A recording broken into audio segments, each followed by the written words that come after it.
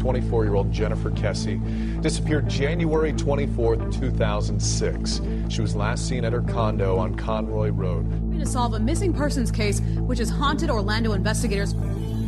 So we're still waiting for that one person to come through with the one bit of information that could bring Jennifer home. This is Unconcluded, an investigation into the disappearance of Jennifer Kesse. I'm your host, Sean Gerd. Thanks for coming back for episode 2. This is where the wheels are going to start turning. In episode 1, we introduced you to the 2006 disappearance of 24-year-old Jennifer Kesse in Orlando, Florida. We reviewed the basic timeline and what I referred to then as the facts of the case. If you haven't had a chance to check out episode 1, you might want to do that first. The basic timeline included Jennifer's St. Croix vacation with her boyfriend Robert, her day at work on Monday, January 23rd, her 10 p.m. phone call to Robert later that night, and her mysterious disappearance at some point after that call, but before she was expected at work the next morning. In the days that followed, her car was discovered a mile away from her home, and a mysterious person of interest was captured on video leaving that car around noon on January 24th. Episode 1 was brief, and just included the facts. Or so I thought. As I came to learn after we published episode 1, and as you will on this show, things that I thought were facts are anything but. And things that I thought I knew, I had to reconsider. There's no shortage of coverage of this case in the media, print, internet. There's armchair detectives on every corner of the internet speculating on the finest details and hanging on every thread of information. There are theories everywhere you look, some of them wild and outrageous. But all of this conjecture is based off of certain perceived facts of this case, many of which we shared with you in episode 1. But as you're going to learn on this show, some of it's just not that cut and dry. There are details that have been reported as fact from well-respected sources that aren't even facts at all.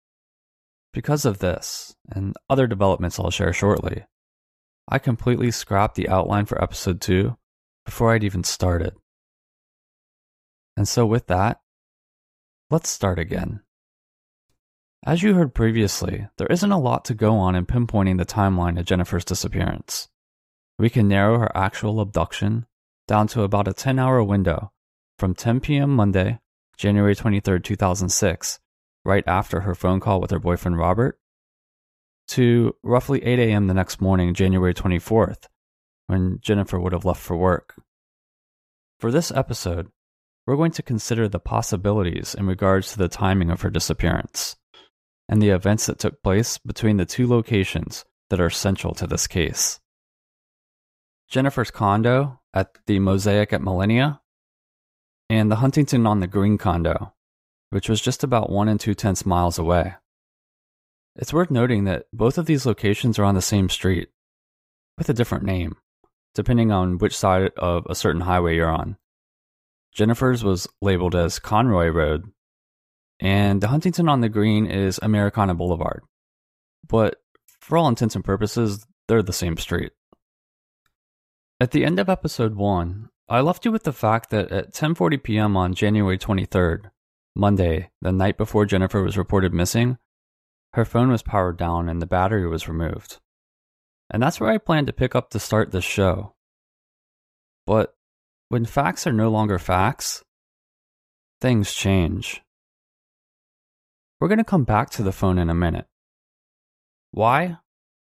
Well, less than 48 hours after we released episode 1, I got a text message.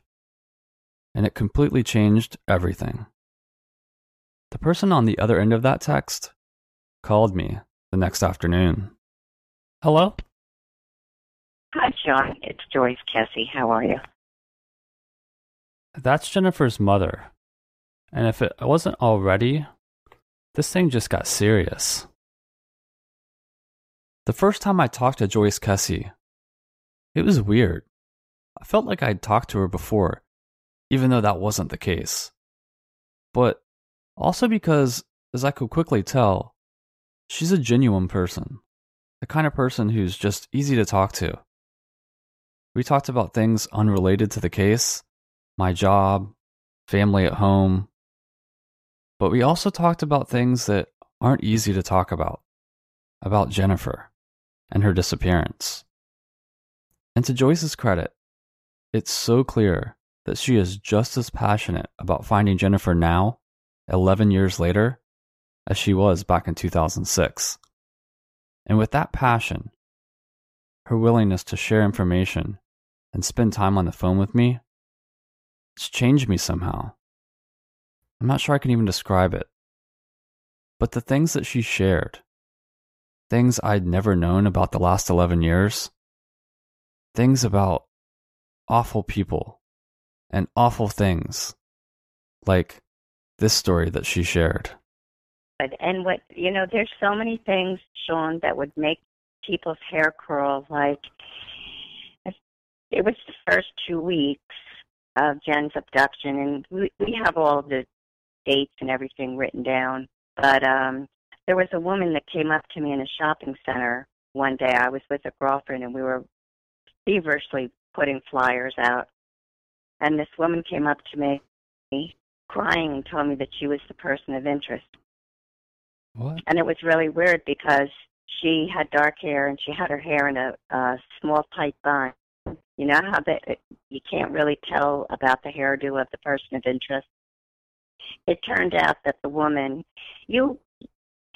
I would love the opportunity, maybe one day, because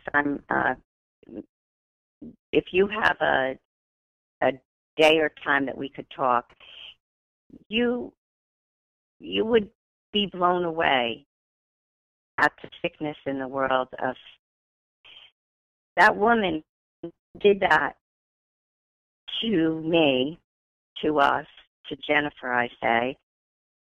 And do you know what her reason was? She was trying to jam up her live-in boyfriend. Yeah. She wanted the police to raid her house because he had drugs in her house. And she didn't use the drugs, but he did. And she decided that was going to be the way that she would be able to get him out of the house. I don't know why these things hit me the way that they did, but somehow this makes it mean more. It seems more important. This was always about Jennifer, but maybe now it's more about her family too. And that was unexpected. Let's be honest. I wasn't even sure I was going to be able to speak to her or anyone for this podcast, but I went ahead anyways. It wasn't about that. It was about trying to find answers and searching for them, continuing the awareness of Jennifer Kessie. But as luck would have it, and with the help of a family friend of hers, I was able to make a connection with Joyce. First on text and then over the phone. It's been a revelation of sorts. And it's been taking this show down a different path. A path that we're going to start to travel right now. Jennifer's last known whereabouts were in her condo at the Mosaic at Millennia on Conroy Road in Orlando, just down the street from the mall at Millennia. Right around 10 p.m., she spoke with her boyfriend Robert on the phone. And at that point, the disappearance window begins. I told you about Jennifer's phone being powered off just after 10:40 p.m., and to me this was alarming. Her phone being turned off and the battery removed, and along with her phone, also the phone of her brother's friend Travis. It just seemed to be damning evidence that, in my opinion, proved that something happened the night of January 23rd. What else could explain it? And so when I talked to Joyce, I asked her about it. I was looking to confirm what I already knew. But her response It surprised me. They were powered off. The batteries were removed, which rendered them useless. And the police know the time that happened, but 11 years later, that's something the police haven't shared with us. Like, we asked them, there's just certain things, and it's frustrating as all hell, but there's just certain things that they don't tell us the specific for it because, if they ever find a person they want to be able to convict. So I guess we don't know what time the phones were powered down. I thought they were powered down at 10:40. I'd seen that everywhere, including the guest book on the Kesse family website. And later in our conversation, I asked her again. I needed to nail this down, and I needed to make sure that we really didn't know what time it had happened. Online, there seemed to be a lot of references to those phones being turned off the night before. That's just not something that you've ever been told? No. Okay. And Lord, no. So I think those are maybe people fictionalizing. Okay. But no. If anybody knows, the family would know. Sure. And if law enforcement isn't telling us, they certainly wouldn't tell anyone else. The working theory that I had planned to lay out, that the abduction possibly took place at night, on January 23rd, it just took a major hit. If we can't confirm the time that those phones were powered off, then using them as evidence that the crime happened the night of January 23rd would be foolish. It was pretty much at this moment that I knew I was going back to the drawing board. There was more to find out about the phones. I asked about the rumblings I'd seen online about the ping data on the phones, that just before they were powered off, they'd pinged away from Jennifer's condo. When cell phone towers, and again, 11 years ago, the technology's improved. They might not do it the way they did it 11 years ago, but if a cell phone tower was being taken down for any reason, like a temporary glitch in technology, then what happens is the signals then ping to another cell phone tower. Initially, the two detectives thought that Jennifer was taken that night. They thought that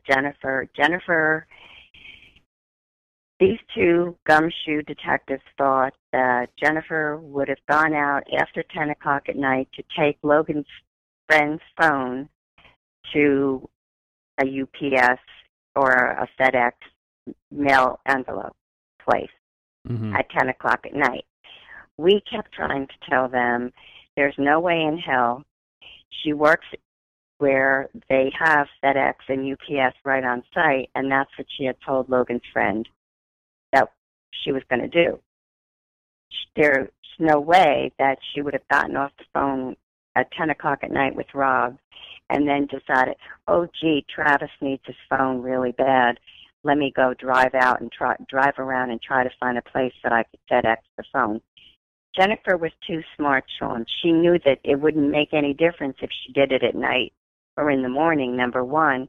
Number two, personal safety was something that Jen was very much aware of most of her teenage and early adult life. So there's just no way. And the frustration that we had is that the law enforcement kept focusing on that the time of the time of the crime, if you will, occurred in the evening, that after 10 o'clock at night, that night. I mean, there's just no way. So if we can't determine when the phones were actually powered down, and we can't rely on the cell phone pings for any relevant data, never mind the fact that the police have refused to share that data, where are we left? We're left with an interesting event, one that I have no doubt is extremely important to this case. But it's not much help in determining much of anything right now. Without confirmation of the exact times, there's just not much that's useful. Hopefully that will change, but right now, there's not much we can do with it. So with the phones out of the equation for now, What do we have left that indicates this crime occurred at night? The answer? Nothing at all. On the other hand, there is quite a bit of evidence to suggest that the crime happened in the morning. Remember, there was water found in her shower and a damp towel. There was clothes on her bed. It looked as though she had slept in it. A lot of evidence pointed to her being awake that morning and getting ready for work. Jennifer never ever showered at night to go to work the next day. Sure, she'd shower at night if she was going out, to a club or something like that, or a party, but she was not the type of person that showered the night before going to work. And not that there's anything wrong with that, because there's a lot of people that do that, but that wasn't Jennifer. And that's how we knew. Plus, she had a lot of, how most women have a lot of shampoo and cream rinse bottles in their showers. Sure. And she had a tub. So, the corners where water collects when you're taking a shower. Mm-hmm. It wasn't that the walls were wet. There was still water in the corners behind her shower bottle. So there you go. Mm-hmm. She showered. The wet towel that she had draped over her washing machine. And then she had, the underwear and the T-shirt that she wore to bed the night before on her bathroom floor. The contacts were out of her contact case. Her eyeglasses were left behind. Okay. She had, 3 articles of clothing on her bed. Did she take those contacts out at night, obviously, when she went to bed? Yes. Okay. Yes. Mm-hmm. Joyce seems convinced that these clues show that Jennifer got ready for work in the morning. And it's a convincing argument, but I wasn't sold yet on the water in the bathtub. Here in Florida, it takes hours for it to evaporate. It doesn't take that long. Unless it puddles up or there's some other explanation, the showers dry pretty fast. But the shampoo bottles was an interesting detail. And so I headed off to my bathroom and I checked my wife's corner of the shower. And this was roughly 3 p.m. on a day that she had showered that morning. And you know what? There was some water. Not much, but a little bit in that corner behind the bottles. So I'm not sure what to think. And I don't know if the shower tells us much. It probably tells us that it didn't happen the night before. But something that was more important to me, or I found more convincing, was the towel. I've done a few home experiments. Yeah, I know, you can take those for what they're worth, but it was interesting. After using a towel at night and hanging it up, by morning, it was bone dry. And I just didn't see any way that towel could have been used the night of January 23rd and still have been wet the next day. In my opinion, there is no way that the towel was used the night before. Something else that Joyce mentioned that I found interesting was Jennifer's contacts. They were missing. The container was on the counter, but the actual contacts were gone, and her glasses were left behind. To me, the only thing that makes sense is that Jennifer was wearing them. And again, that paints a story of her getting ready for work in the morning. It's worth mentioning that plenty of theories surrounding this case suggest a possible staging of Jennifer's condo. That the perpetrator opened her contacts case and took out her contacts and left the case and carefully placed her towel on the dryer with just the right dampness and laid out her clothing for the morning and made sure they all matched. To me, this all just feels like a major stretch. I'm not ready to rule it out, but in my opinion, it's just not very likely. So am I giving up on the nighttime abduction theory already? It's looking that way. And maybe we'll be able to nail down some information on the cell phones later, but right now, in my opinion, this crime happened the morning of January 24th. As Joyce and I talked on the phone, we bounced from topic to topic. Me with 1,000 questions on 1,000 things. But the most interesting thing I'd hear in my conversations with her was something I didn't even have a question about. It was something that I had already accepted as fact. Logan and his buddy Travis got there at 3, and Drew and I arrived in Orlando at 3:15.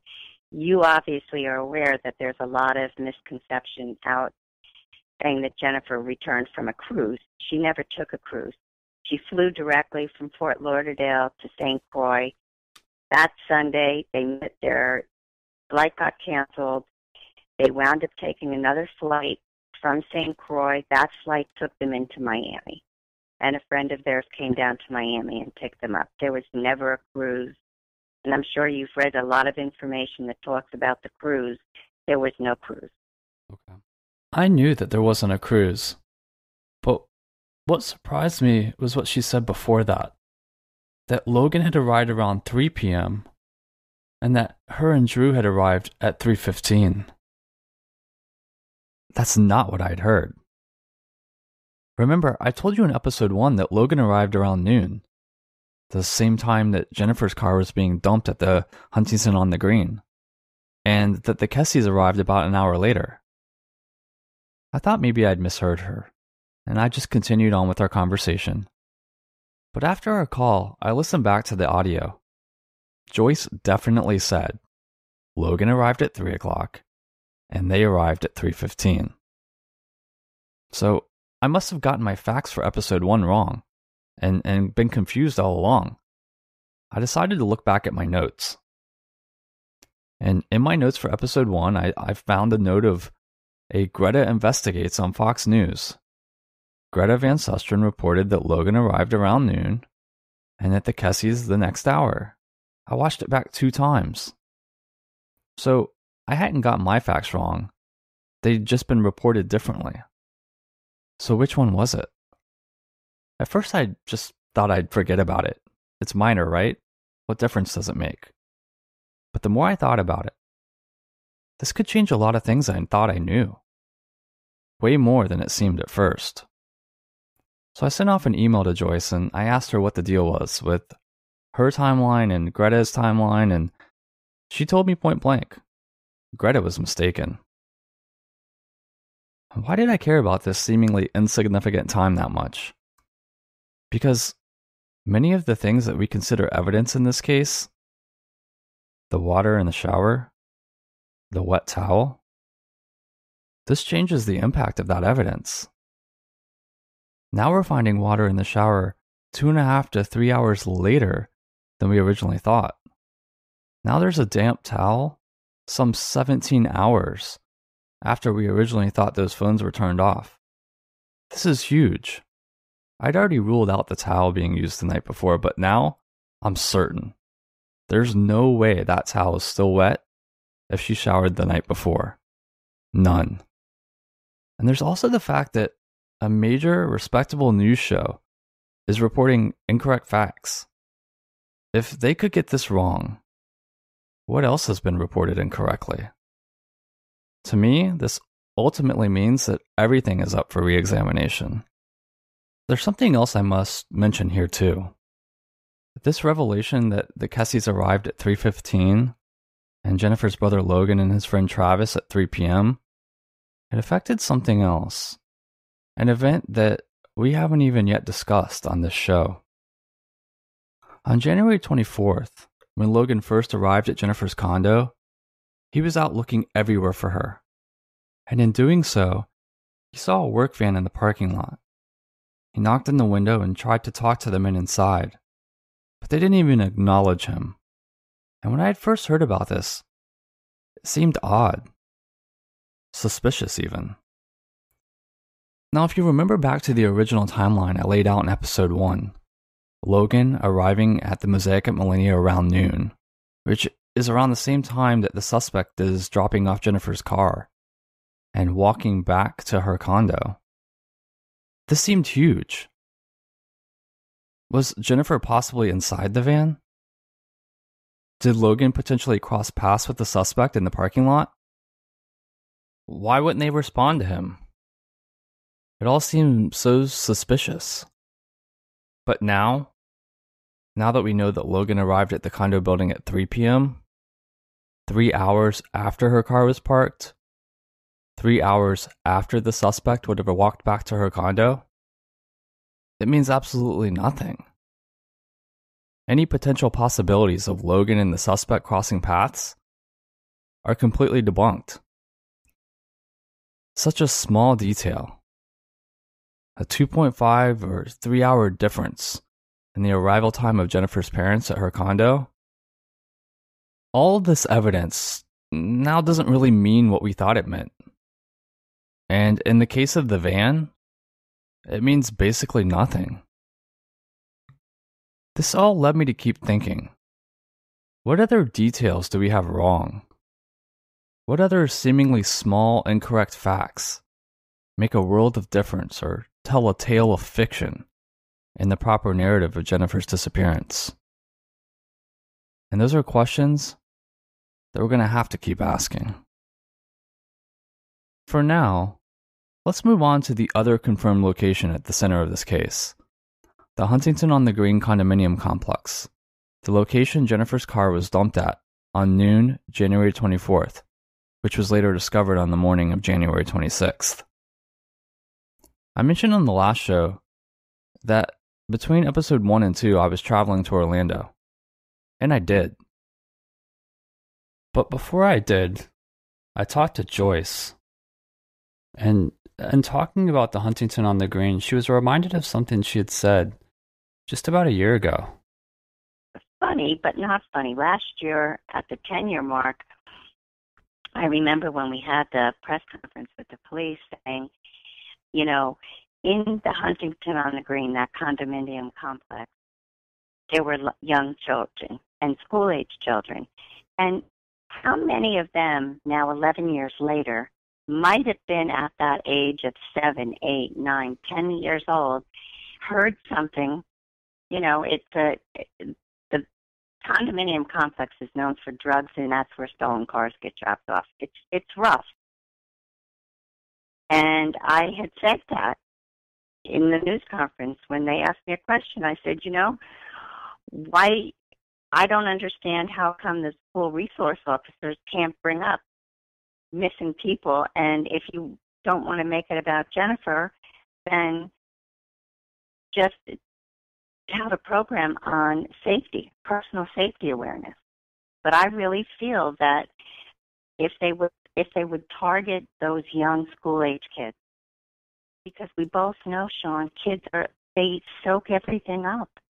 Yeah. And how do you know that one of those kids didn't overhear somebody say something? I know it's 11 years later, but someone had to have seen something. Whether it's the kids that Joyce is talking about or someone else. You remember back from episode 1 that there was a tracking dog that followed a scent from her car back to a crack in the fence at the Mosaic at Millennia and back to Jennifer's condo. But the exact details had always been fleeting.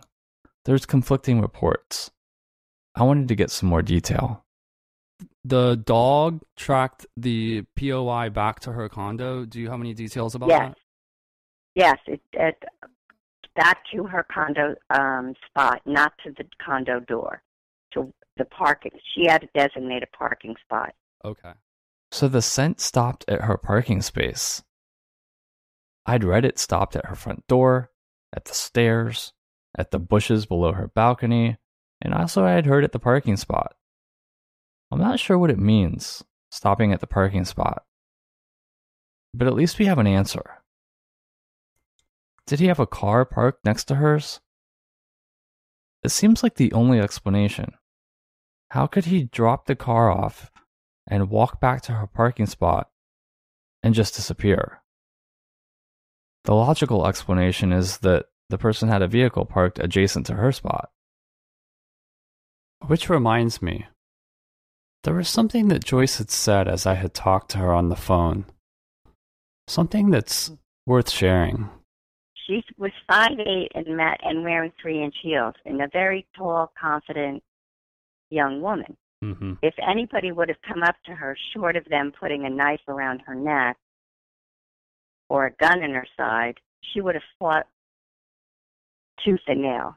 I mean, we used to be a Law and Order family, and Jennifer and I would, whoever fell asleep the night before a Law and or the night of the Law and Order episode, we were on the phone. Hey, how did the episode end? Kind of deal. And she always knew this is freaky weird, and it's going to make me.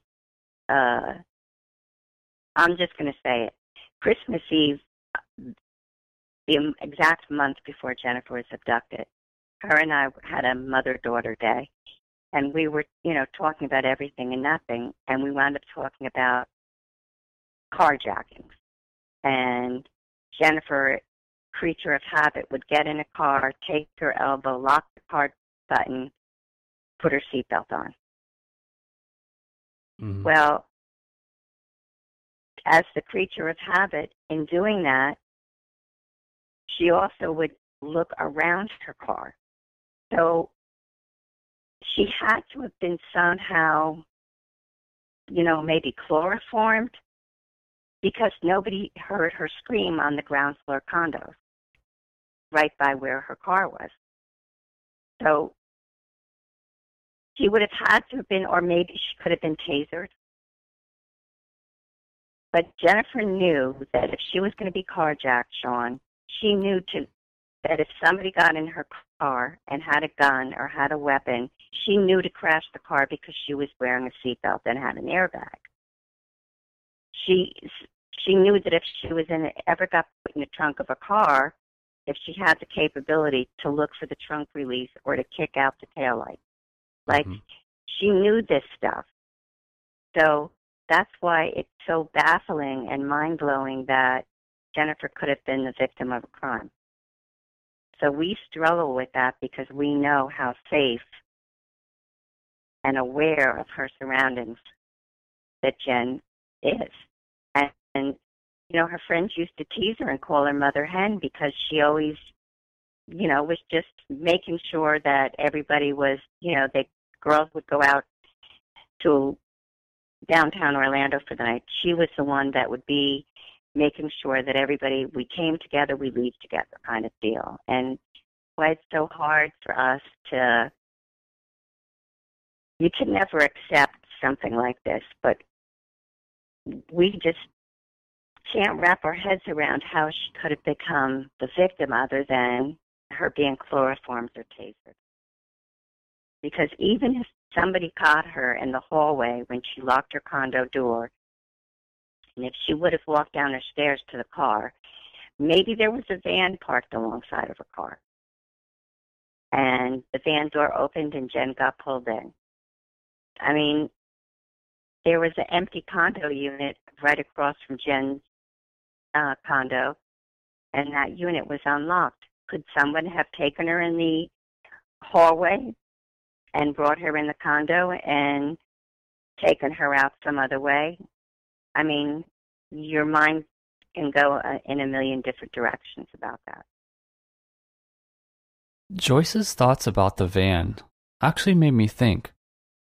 It might actually make the fact that the person of interest walked back to Jennifer's condo make sense. They could have taken her car and dropped it off, and then walked back to their van. But when I was in Orlando, something else struck me as well.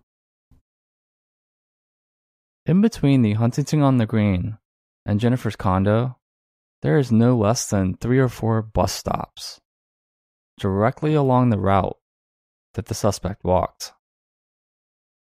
I always thought it was odd that the suspect would return to Jennifer's condo. It seems incredibly risky. But what if they didn't? If we consider an endpoint at the Huntington on the Green and another endpoint at the Mosaic at Millennia, and think about that the suspect's trail connects those 2 endpoints, a direct route from one point to the other isn't the only possibility. Could the suspect have gotten off at a bus stop at some point in the middle and walked to Jennifer's parking spot, abducted Jennifer using her own car or perhaps another way, then dumped her car at the Huntington on the Green and walked back to the same bus stop. Would that look like a continuous path to the dog? I'm not sure I have any answers here, but it's something worth considering. But for now, there's some more important endeavors. It's weird to be here at Huntington on the Green knowing that there's so much mystery surrounding what happened, and to walk the exact path that the POI walked is sort of surreal. Kind of sad in a way, I guess, if that makes any sense. Just because I've passed by so many people, and I'm, give or take 3 hours, 2 hours around the same time that the POI would have been walking. And so the feeling is, there's more people standing outside of their apartments now as I'm walking by. So it's an interesting feeling, knowing that this is the last clue. This is the only clue. This is where it sort of all stops. And something happened before here, and something happened after here. And I think that's what we want to figure out. And I'm just sort of standing here looking down the sidewalk that he could have walked down, and then looking down the other way that he came, and down Downing Street. That's Scott calling me when he was in Orlando. There is so much to get to, and we just don't have time in one episode. So we're going to save Scott and my experiences and developments and investigations on location in Orlando for episode 3. But even more importantly than that, the video of the suspect is the most important thing from the Huntington on the Green. The grainy, slow capture video of the suspect parking Jennifer's car and walking away is the biggest piece of evidence in this whole case. The FBI and everybody were out, and that's how they, came up with the height for the person of interest. I still say they were wrong. We take a hard look at that video and the person of interest next time on Unconcluded. I must admit that in starting this investigation, I asked myself a lot of questions. Is anyone ever going to hear it? Am I going to be able to get people involved to talk to me? It took exactly one episode to answer both of those questions. Your response to episode 1 has been more than I've ever expected. Thank you to all of you for joining this journey right from the start. And for that second part, after talking with Jennifer's mom, I'm not looking back. Remember that you can be a part of this. You can call our voicemail, send an email, write us on social media. All of those links are on our website, unconcluded.com. And many of you have already reached out, and we'll hope you continue to do so. Don't forget that if you enjoy the show, a review on iTunes and a subscription really helps us out. We'd appreciate that. Also, so many of you have asked for weekly episodes, and I promise that is coming, but not quite yet. We'll be back in 2 weeks, and we'll see you then. Unconcluded is produced by Scott J. and myself, and all music is by PC3.